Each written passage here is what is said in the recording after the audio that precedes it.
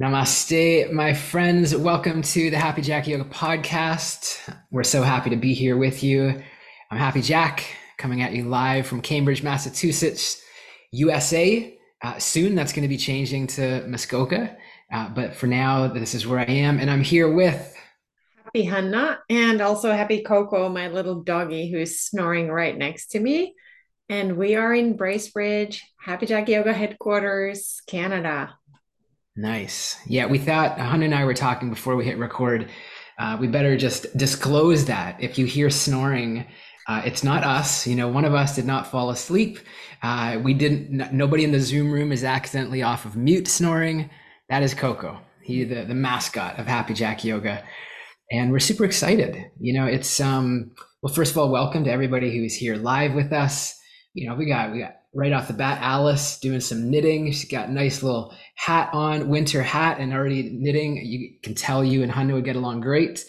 We got Scott, we got Tanya, Diana, Martina, Sue, Yada. We got Amy, Brandon, Jewel, Danica, and Tammy.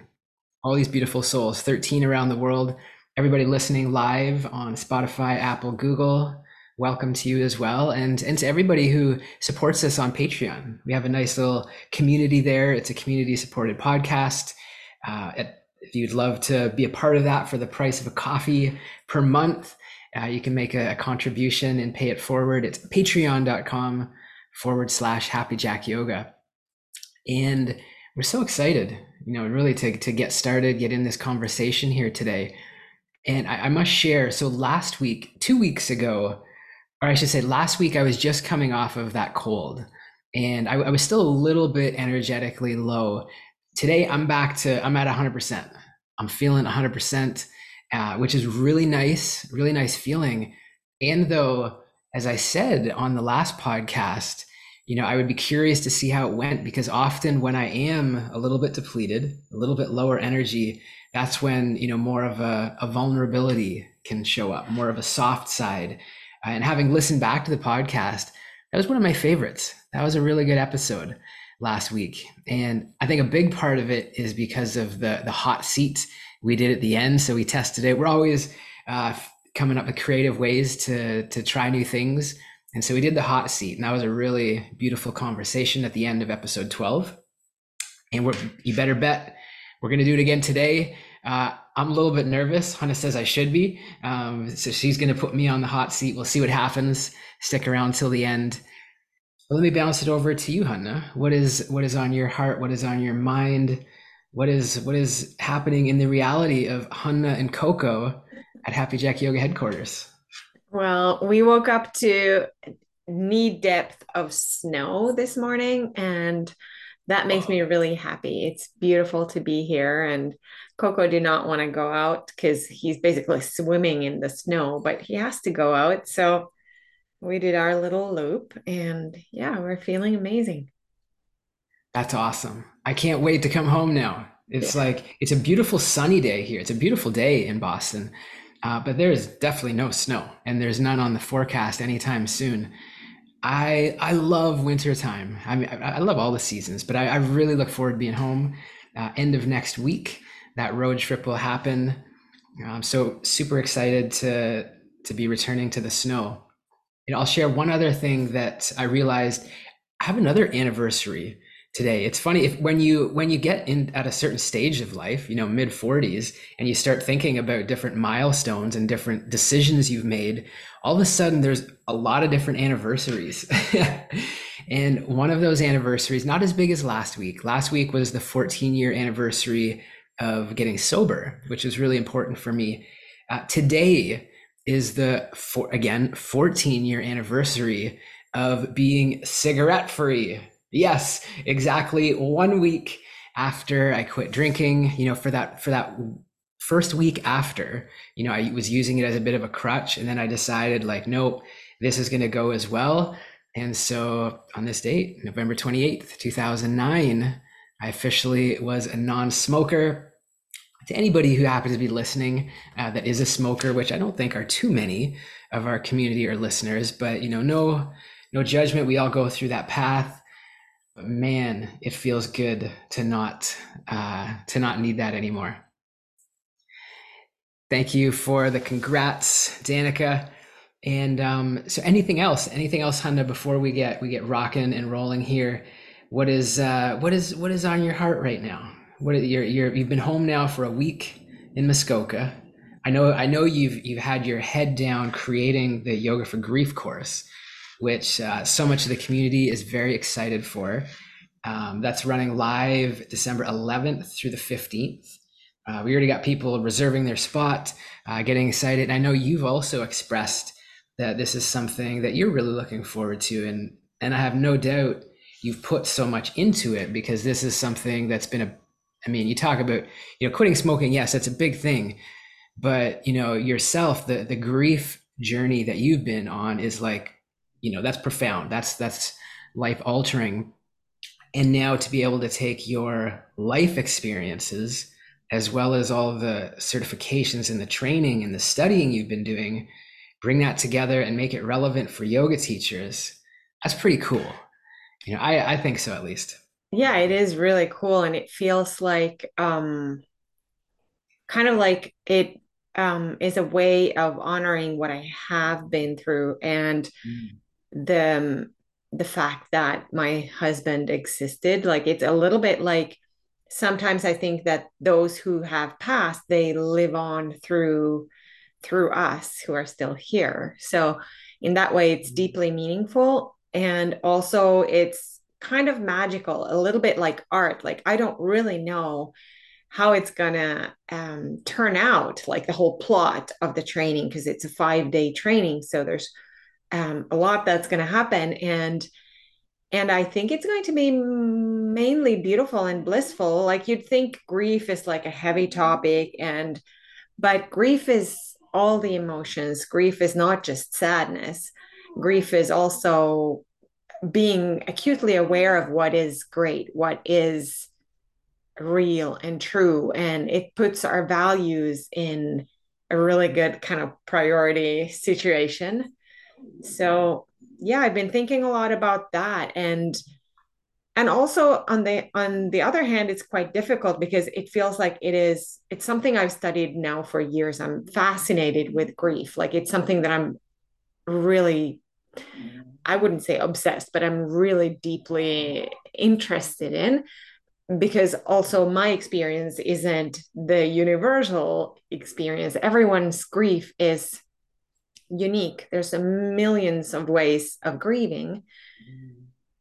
And so on one hand, it's intense too, because it's difficult to bring my whole life into like slideshows and lectures and everything that I've learned. So I look forward to seeing at the end also, because it's a co-creation, how the participants, what they bring to it, how they what they get out of it, like all those conversations. I'm really looking forward to seeing where they are going. Mm. I Mhm. love it. Yeah, it's true. We never really know how those courses are going to unfold. We put everything we have into creating them, and yet it always seems to be magic. It's like the right people who are meant to be there to participate in the conversation ends up being there. We have such deep conversations, I feel, and I think it's really rewarding that it's really fulfilling that we get to bring these topics that have been such a big part of our lives, and then make them relevant for yoga teachers, make them relevant for leaders and yogis. I'm just thinking that the next course in January is Krishna and Christ. And I'm like, that's something that I've been studying this past semester at, here at Harvard Divinity School. And one may think, well, why would we talk, and not criticizing it, but like, why would we talk about Christ or Christianity in a yoga teacher training? Or why would we talk about Krishna? And it's like, these were great yogis. These were great teachers. These are individuals who led by example. They're, depending on your beliefs, they're, divine beings. And there's so much that can be gained from learning about them and studying them and understanding them. And it doesn't mean we have to believe in them or believe in this or that tradition. But, as yoga teachers, we sometimes will find ourselves in conversations like, where does this come from? Is it okay that I practice yoga, even though I belong to this other faith tradition? And we don't have to know everything perfectly, but it's helpful to have just that expanded understanding. Absolutely. And I think most of us teachers do operate in this Judeo-Christian paradigm. So I think it's very much relevant to yoga teachers to, you know, visit the topic. Yeah. Mhm. So that's pretty cool. Right now, you're creating Yoga for Grief. I'm working on the Christian and Christ course. And so the next couple of months, we got some really cool new courses. And I should just mention briefly, of course, everybody I'm looking at right now is, members of the community. And for those, we just finished now, it's complete. We just finished the Black Friday weekend, which Hun and I we were talking about a week ago. Instead of, it's really a language thing, but it feels better energetically. Instead of focusing on like Black Friday sales, it was more our focus was on Thanksgiving enrollments, right? Like let's give thanks. It's a Thanksgiving weekend. It's a heart-centered occasion, and enrolling students into their studies, into growing. And so we have several new members. So happy to welcome you into the community, and even existing members of the community, decided to take advantage of that discounted rate and apply it for their second year. So there's lots of yogis on here who have been with us for multiple years, and it's really special when we can find a community and a place that we can continue to learn, intellectually, continue to deepen our practice, but then also just have that community element and that accountability and that support. So, and today is actually officially Giving Tuesday. So we're just going to put it out there. We love to give, and we have this scholarship foundation, our Alive to Thrive Scholarship Foundation. That's, we've gifted over the years over 200 scholarships. It's kind of crazy. And if anybody listening or participating right now, if you know somebody in your life that you think could be a really great candidate to either become a certified yoga teacher or simply to deepen their practice or to have this loving community support, and they're not already a part of the community, but you think they'd be a great fit, and they just don't have the means otherwise, send us an email, info@happyjackyoga.com, and send in a nomination. And you never know, they might just be a great fit. And because we do have some scholarships we can help out with. So that being said, we got a myth. We got a myth today, Hanna. Why don't you drop that myth on us? Yeah, the myth is yoga is boring. That's crazy. That's crazy. And I see some you see some laughs and some smiles and some head nods as in no. Um, I get it. I get it why some people might have that experience. That's not my experience. I remember, but so a few things I would say about that. I mean, if you have tried yoga and you've tried multiple different teachers and multiple different styles and you've really given it a good effort, and for you, yoga is still boring, then maybe it's not for you. And that's okay. That's like totally okay. Like I remember I've always prioritized my health since 25 years ago when I lost the 100 pounds, right? So for 25 years, I've really prioritized my health. And I can remember many of those years, going to the gym and lifting weights, by myself, 3 sets of 10, bicep curls, 3 sets of 10, bench press, whatever it is. For me, going to the gym by myself, doing those same movements, that was kind of boring. And so I thankfully found a more fun way to be active, right? We have, when we're back home in Muskoka, we got Vita Fitness that we can go and work out with. Here in Boston, there's places like Orange Theory Fitness, or just finding fun ways to do these activities. But for me, getting up in the morning to do yoga, like there's no resistance. There's no sense of boring whatsoever. And really, like yoga, it's a big part of it is to help us, it helps us physically, it helps us mentally. We kind of notice It calms our mind and these kind of good things. But there's something about it, like I just become so much more aware of the busyness of my mind and become more aware of my thoughts and become more aware of my emotions.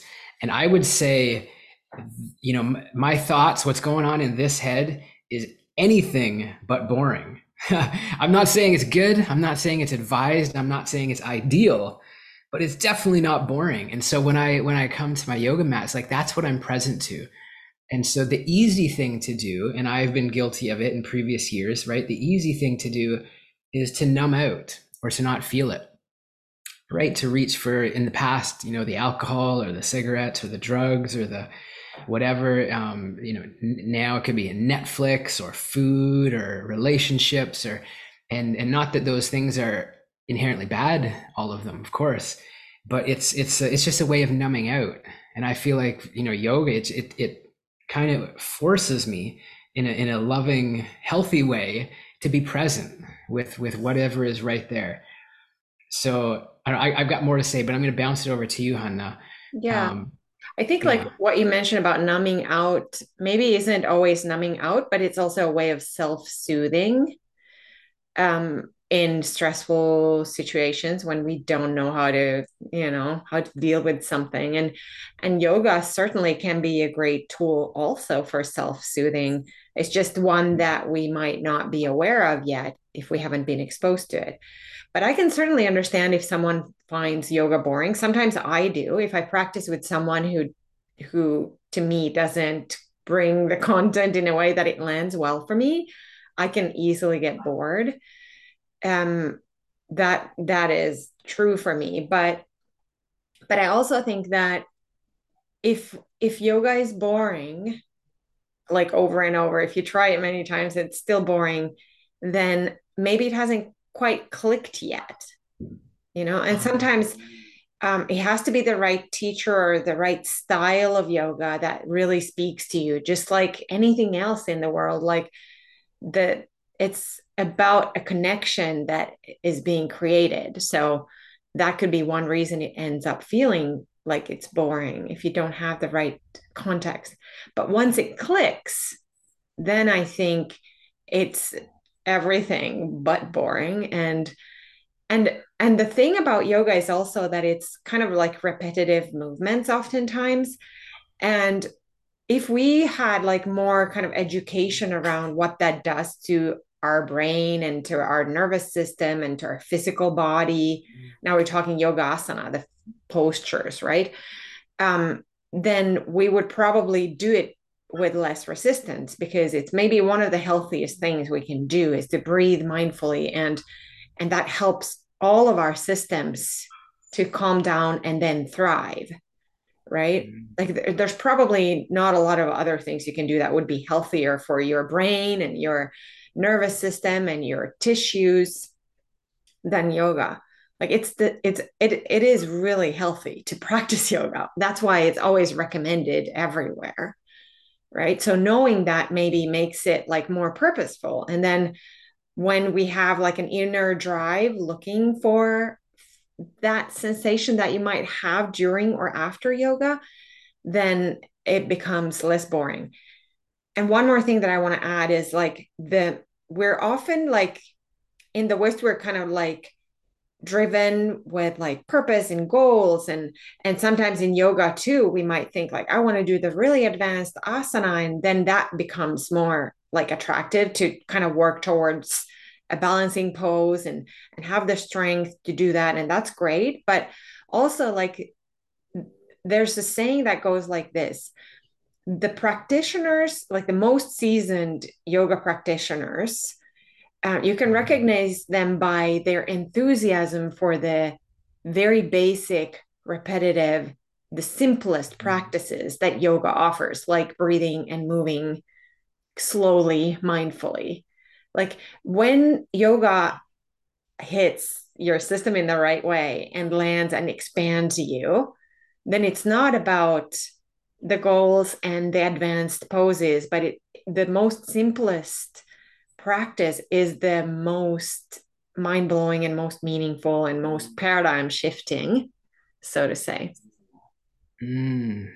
Yeah, that's so true. And that, on that makes me feel good in a sense, joking a little bit here, but now like my practices have gotten quite simple.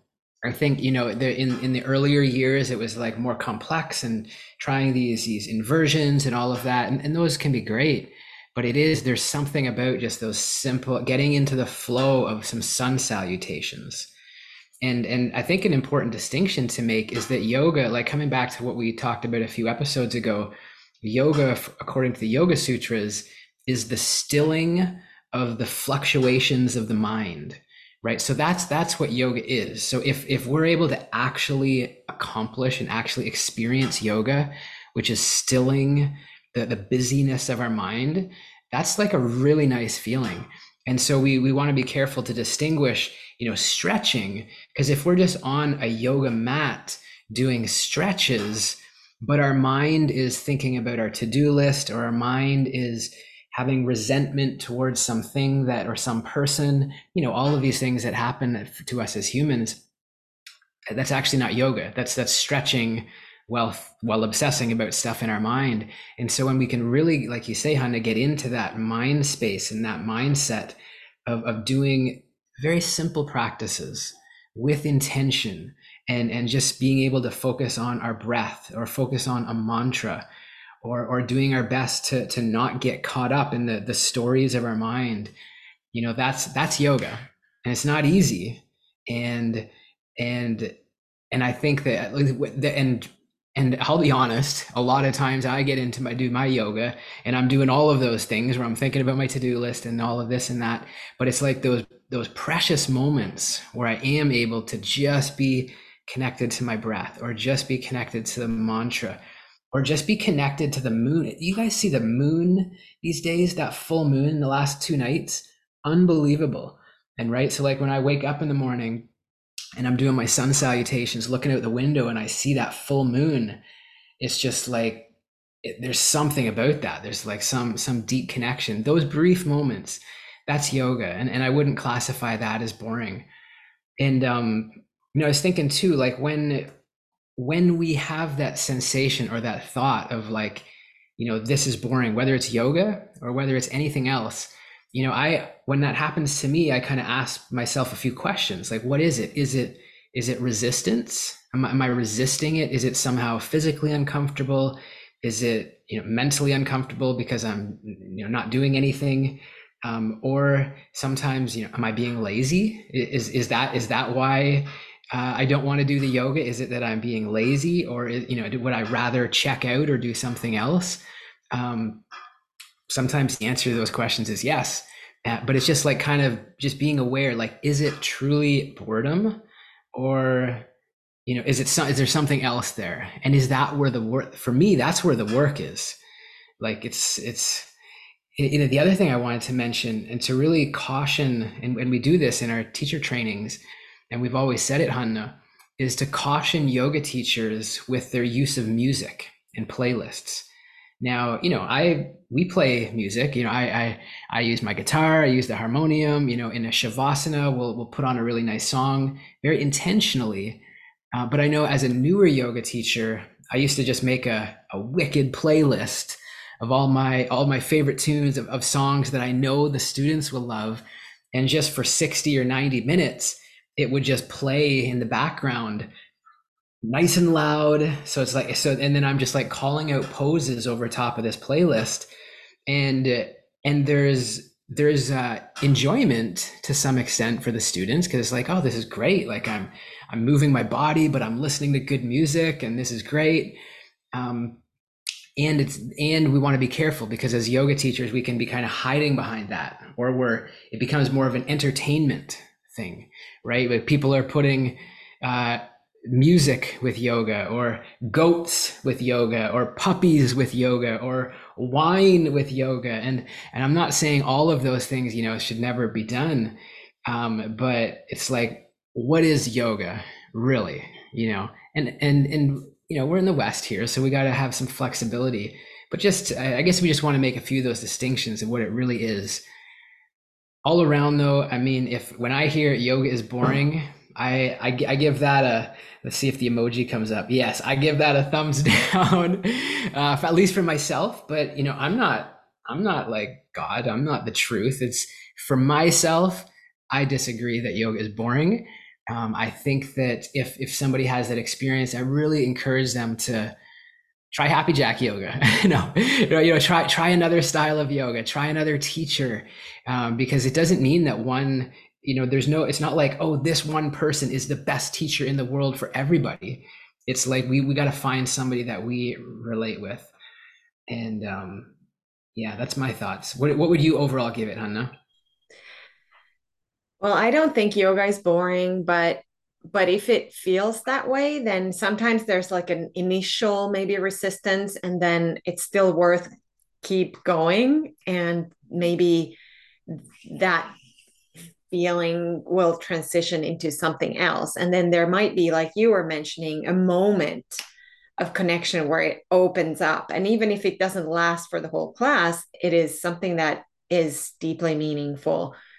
So Mhm. even if it is boring, then try different styles and don't give up, because the gift on the other side is so incredible that it's worth looking for it. Yeah, totally. Mhm. And I think that all of us are ready for different things at different stages of life. Like, right, Hannah, we won't get into the whole story of it, but you've shared kind of when you first lost your husband and you were initially recommended yoga. Well, like the first yoga class, right when that was fresh, that maybe it wasn't ideal, it wasn't exactly the right time, but now it's become such an important part of your lifestyle. And so I think for all of us at different stages, depending on what we're navigating with our lifestyle, with our relationships, with our trauma, it comes in at the right time. But I would put out there, and again, I can't say it as like the hard truth, but my deep down belief is that like yoga can be beneficial for every single person. Like I really believe it. And it's just about finding the right style, the right teacher, the right understanding of what yoga is, and yeah, the right life stage of each person.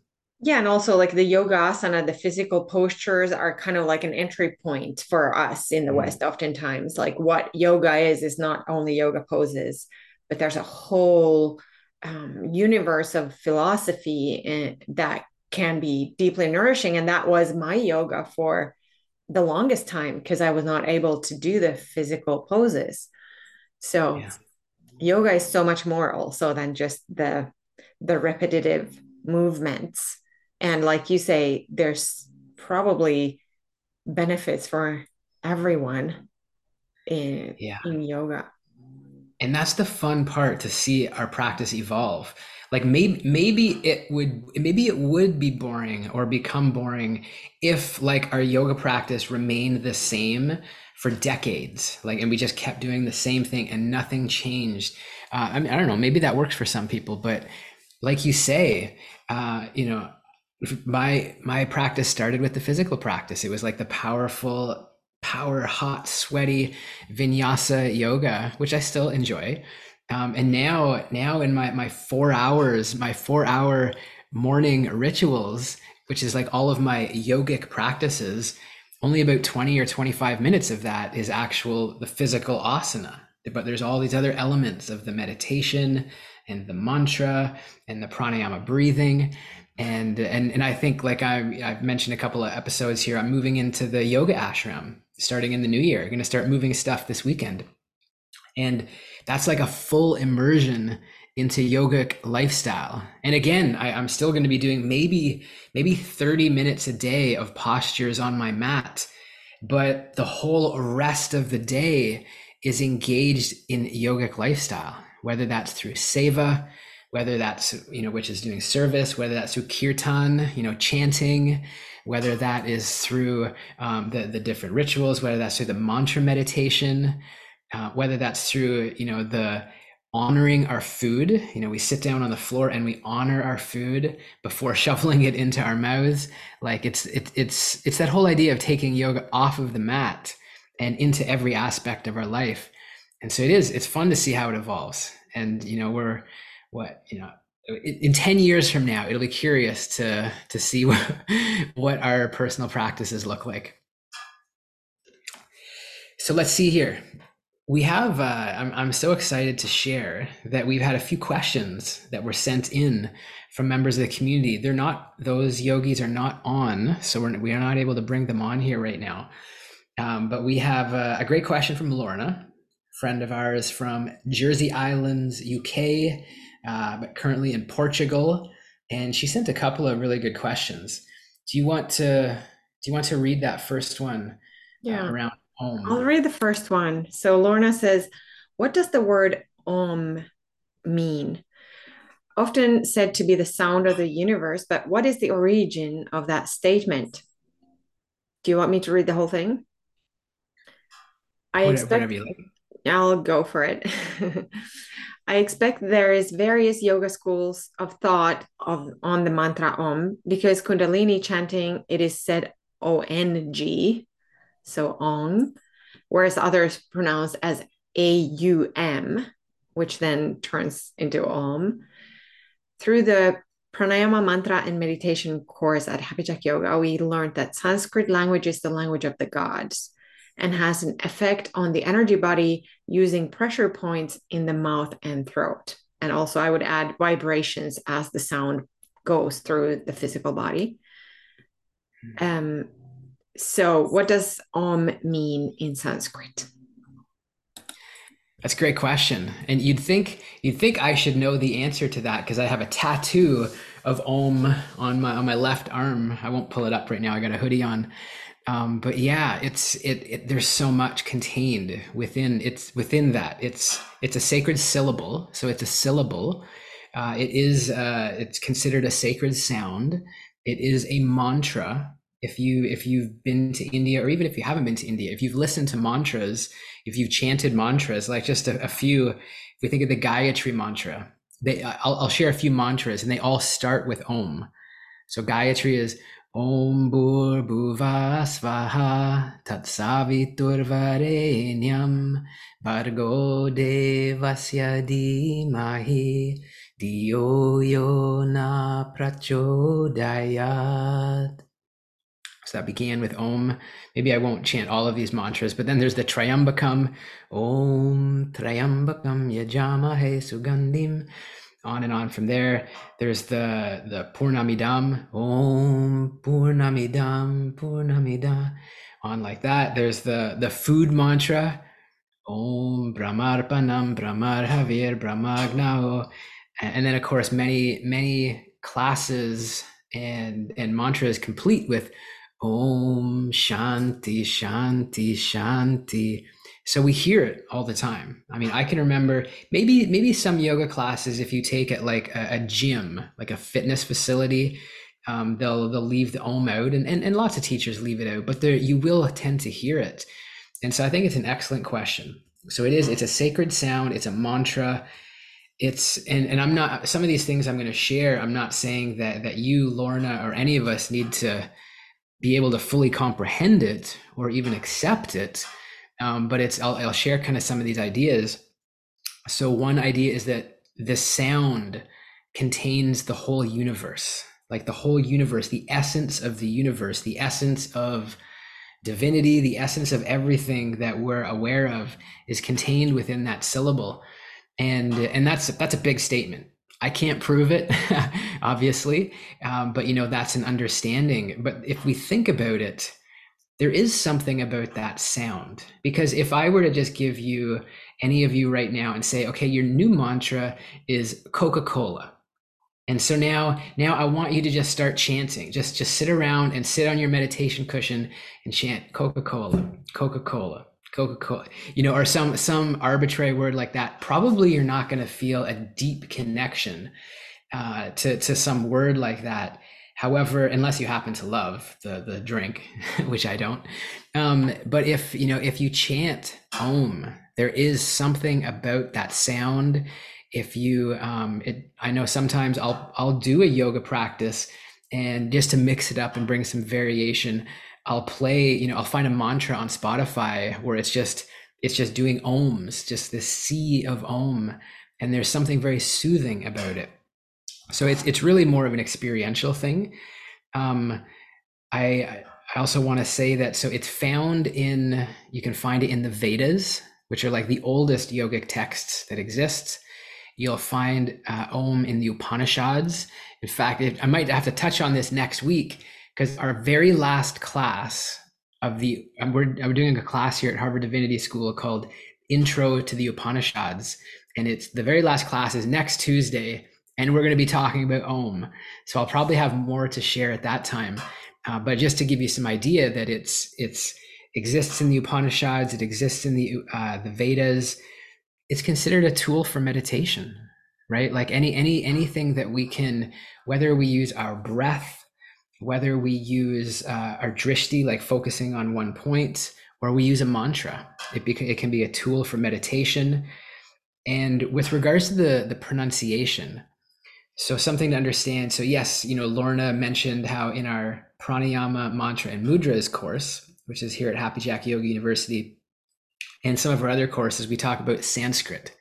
So Sanskrit is the language, or the words of Sanskrit are Devanagari, which literally means divine language or language of the gods. Now there's, without getting too technical, there's like classical Sanskrit and Vedic Sanskrit. And without getting into the details of those, so pronunciation will depend on what your practice is, what it is that you study. And for example, if you pronounce it with more like an om, there's like a nasalization there. It can bring a stronger intention. I know when I've been living in Rishikesh, India, at an ashram there, and we were chanting different seed mantras on each of the chakras. There, it went with that nasalization, that om. It can have more of an emphasis. It's a stronger experience. There's a lot that can be said. I mean, really, we could do a PhD topic on what Om is. I would say, to kind of bring it back up to like relevance for the majority of us who are listening and like, whoa, there's a lot of information. It's like, well, what does it mean for you? And it doesn't mean that we can just say it means ice cream and now all of a sudden that's what it means. But like, let's study, let's understand what the Vedas teach us.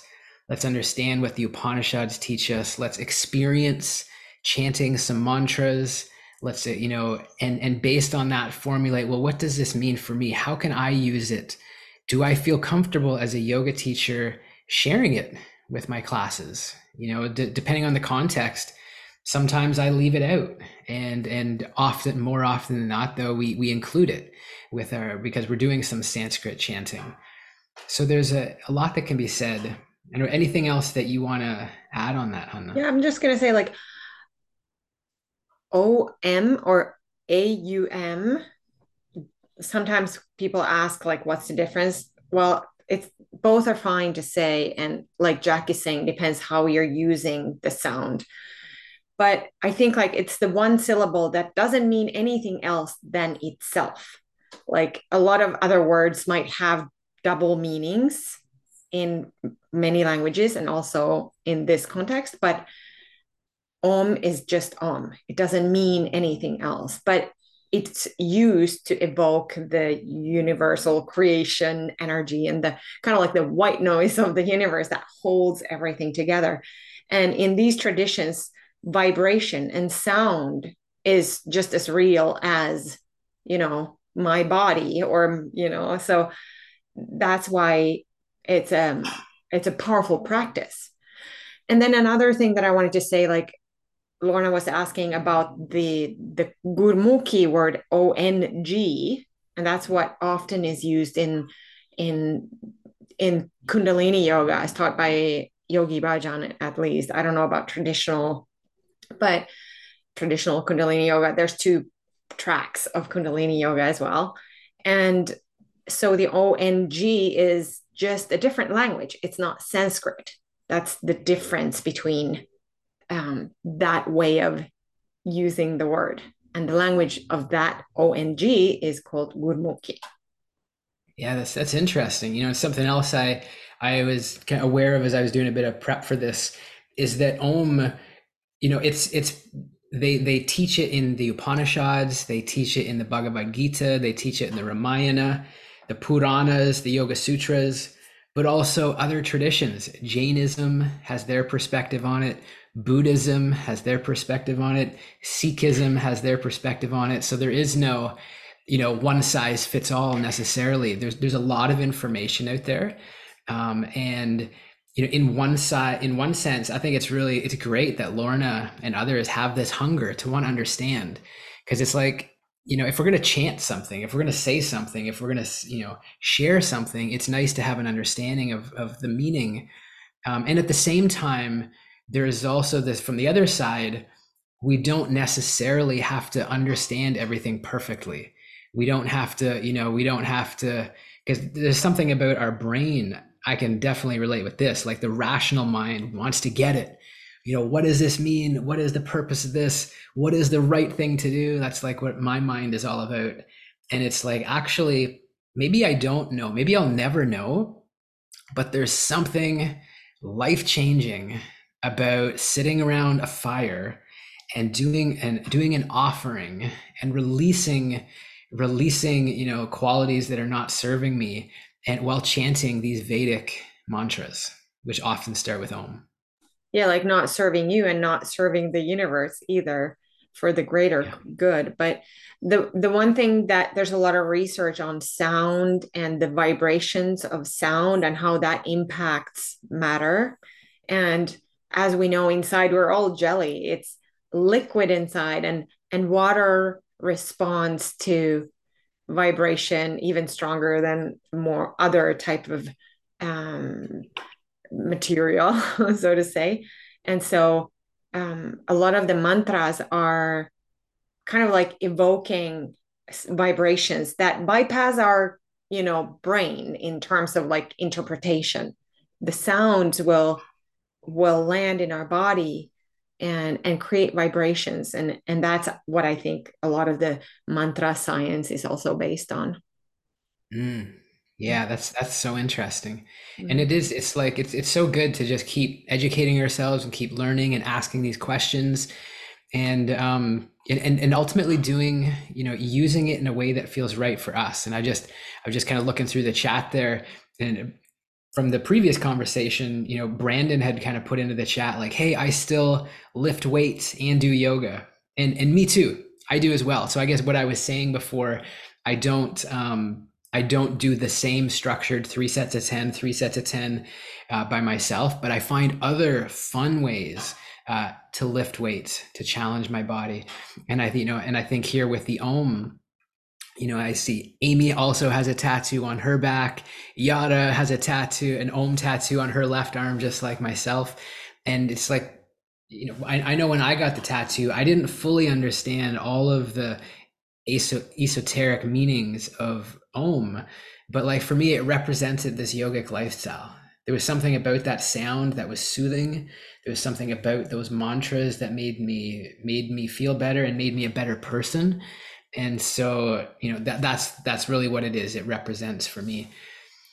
I think great inquiry, great question, very deep, definitely PhD thesis worthy, but hopefully that gives a little bit of an idea. I think what we should do, Hanna, just in the essence of time, because we got to save time for the hot seat. Mhm. We still have another excellent question from Lorna and a fun one from Cece. Why don't we jump though to the hot seat, just so we make sure we have time for this, and if we need, we can sneak one of those in at the end. But I gotta say, this is the first time I'm getting put on the hot seat. I asked Hanna before we started if I should be nervous. She said Mhm. yes. I don't know if you were joking, but bring it on. What do you got? Okay, so the first question I have for you is, what's the one thing that you want to achieve in life but struggle with? Yeah, that's a good question. I'm an inquiry. I almost had no, I won't say a breakdown. It wasn't a breakdown, but like it was an outburst yesterday in our Sanskrit class, because we're sitting around the table and we're talking and we're translating Sanskrit and we're talking about grammar, and it's all in the head.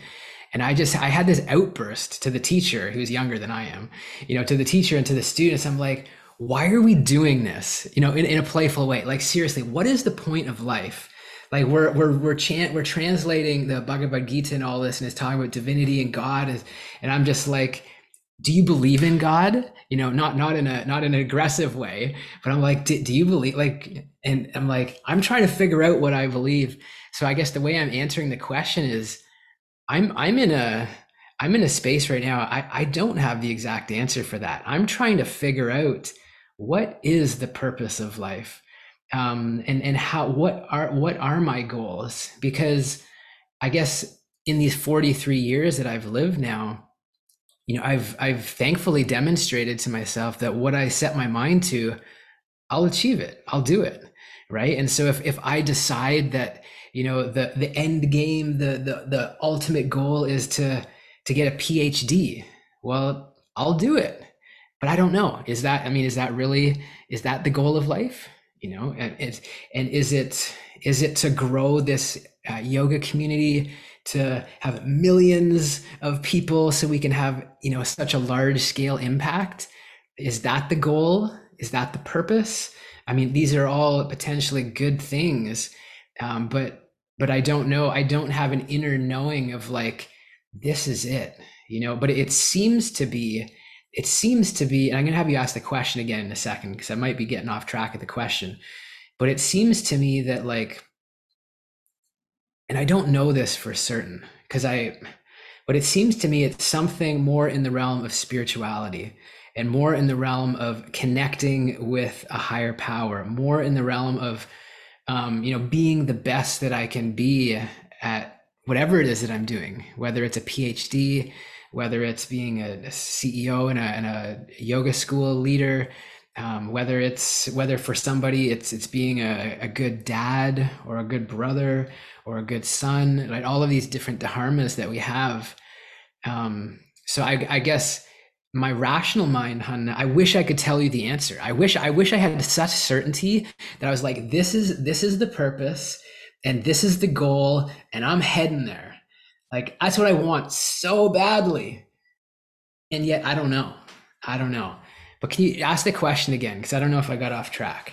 No, you did not. Absolutely, you stayed on track, even if you're not saying like one thing. But here's the question. What's the one thing you want to achieve in life but struggle with?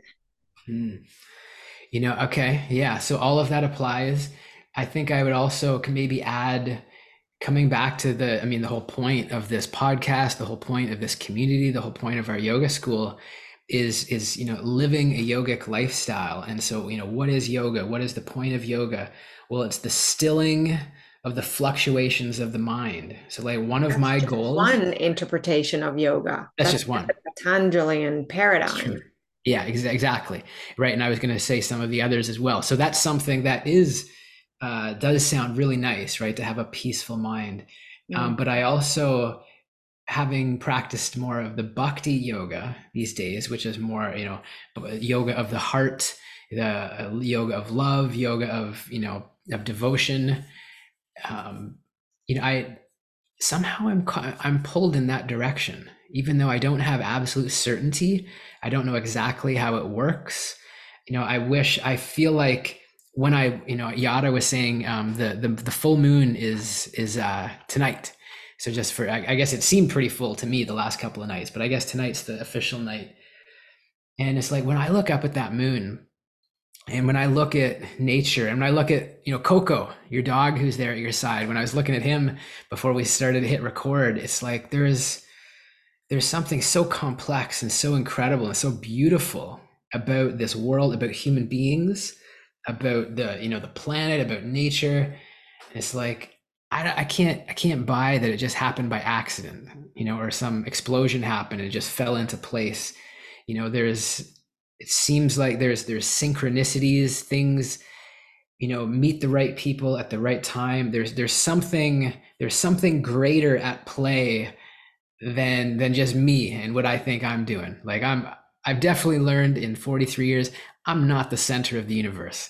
You know, when the day happened, like it's gonna happen one day. Happy Jack's gone. Happy Jack passes away. And you know, maybe people will stand around and have share a few tears. By the end of the funeral, they're sharing some jokes, and later that day they're eating dinner. and everybody's on with the rest of their day. And not to make light of it, but it's like, I know myself as individual, not the center of the universe. There's something greater at play here, and I'm seeking it. I'm in the seeking phase. Yeah. So then there's two parts. Like, what's the one thing you want to achieve in life and you struggle with? So defining what that is exactly might be, I don't know, purpose of life, maybe the purpose of all of Yeah, the things that we do every day, the purpose of your practice that takes you 4 hours every day, and then yeah. finding certainty. I'm hearing you wanting to find certainty. Mm. Yeah, you know what's interesting? Something I just realized, because something I've taught over the past, 15 years, running Happy Jack Yoga is like, and it's cliche, we all know it, but like saying things how it's all about the journey, right? Well, it's like at those stages when I was 30 and 35 and at all of those stages, in a way I had arrived. I had made such a life transformation and I was in a space of like, okay, I get it. I'm doing the thing. This feels right. And now I can reflect back and be like, oh, yeah, it's all about the journey. And it's easy when you're in that state of like, hey, found this new thing. It's fresh. It's exciting. I get it. It feels right. And then it's easy to, preach or share of like, oh, yeah, it's all the journey. But when you're in that moment of crossroads, or like for me, when I'm in this moment of crossroads, relationship change, changing apartments, changing countries, a lot of change, in the flux and a lot of uncertainty. And I don't have that same, it's like even though I know hypothetically and conceptually all those things that I've shared in the past, like right now I'm not experiencing it, but rather I'm going through. It's like that part of the hero's journey. Anybody who's done the hero's journey with us or watched the documentary Finding Joe, right? And we know there's not just one journey. It's not like, yeah, make it to the top of the mountain, rescue the princess, and then life is perfect, happily ever after. It's like there's these multiple journeys, and I'm sure we'll be going through it in my 50s, 60s, 70s, right? I'm sure, even talking to our friend Mars, who is in his early 80s now, and he's contributed to some of our courses. I think the Bhagavad Gita course, and he's, so real. I would say, now he would not say this, but I would say like he's so self-realized and so in a way enlightened and such a beautiful soul, and yet he can still be vulnerable and share his insecurities and where his faults. And so like even into our 80s, it seems the work continues. Yeah, it's like we live many lives and we do many journeys. Yeah, it's exciting, and scary at the same time. So we got maybe time for one more quick one. Yeah, okay. So here comes the quick one. In just 3 words, how would you describe real happiness? 3 words. Yeah. I guess that's really tricky. I mean, the words that come to mind are love, either love, connection, and joy, or love, connection. Honestly, I almost want to slip in the God word, even though I'm, kind of navigating what that means, divinity, higher power. But I guess like if it had to be one word, it would be love. Yeah, that's interesting. Yeah, Happiness. for some, love is equals with God and Mm, with connection. That could be one way to, you know, see it. yeah. And that's a good challenge for me because I definitely am I like to have the space to ramble a little bit. I feel like when I can get rambling and get saying stuff, eventually I'll get to a point or something. But it's really good practice to be able to articulate what it is that we feel or what's important in very few words. And that's what we teach as part of our yoga teacher training is essential language, right? Kind of removing the additional extra filler words and just really keeping it essential. And if we think of the Yoga Sutras, right, they're very short. Just to read the Yoga Sutras on their own, it's like it's not easy. We almost need a teacher or a guide to help unpack. There's so much in there. But yeah, I guess those are the words that come up. So That's a say good them one. again. I would say love. I mean, I'm not going to write home about it because I'm sure these could change, but I'm going to go with right now. I'm going to go with love, connection, and I want to say joy, but that's like kind of the same as happiness. So, but I'm still going to go with that. Love, connection, and joy. That sounds like real happiness. Yeah, that's something I aspire for. In fact, sometimes when I'm doing my workouts in the morning, just to get my mind out of the busyness, I will do mantra like that. I'll look in the, well, it's not a mirror, but it's the window, and I can see myself, and with a silly smile on my face, and I'll say, I am love, I am connection, I am joy. I am love, I am connection, I am joy. I am love, I am connection, I am joy. And when I say them, like when I say love, I really I do my best to feel love. And when I say connection, I do my best to feel connected to my surroundings. And when I say joy, I do my best to grin and think of my nephews and how would they be playful. And just by doing those little mantras before starting a workout, for example, puts me in a completely different mindset. It makes it more fun. Then it's not boring, coming back to that myth, right? Then it's like it's fun, it's enjoyable, and yeah, without getting into the science of it, it's the way to do it. Yeah, that's amazing. Thank you. Nice. Yeah, great questions. I Yeah. love it. I love this hot seat is fun. So Yeah. that means next week I'm coming back at you. We're putting Hunter Sounds on the good. hot seat.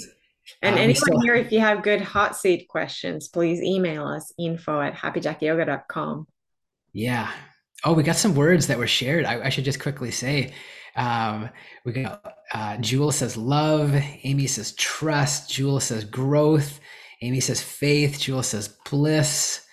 Diana, constant change, connection, love. So there's like, yeah, free. Yeah, I mean, those are some good ones. There is no set answer. But thank you so much. Thank you for the questions.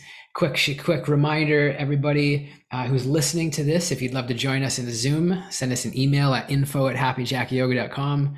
We'll get you the Zoom code because right after this, we're gonna, as soon as we hit stop and the podcast ends, then anybody who decides to hang around, we get to do a little debrief and celebration with the community. So if you'd like to be a part of that, you're welcome to. And then also, yeah, I'll just put it out there one last time. It's Giving Tuesday in honor of 14 years cigarette free. We would love to, if you know somebody in your life that you think would be a great fit for scholarship, they're not a member of the community, but you think they'd be a great fit, send us an email. You just never know. Send in a nomination. And my friends, make it an amazing rest of the day. Hanna, thank you. We'll see you soon. Namaste. Namaste.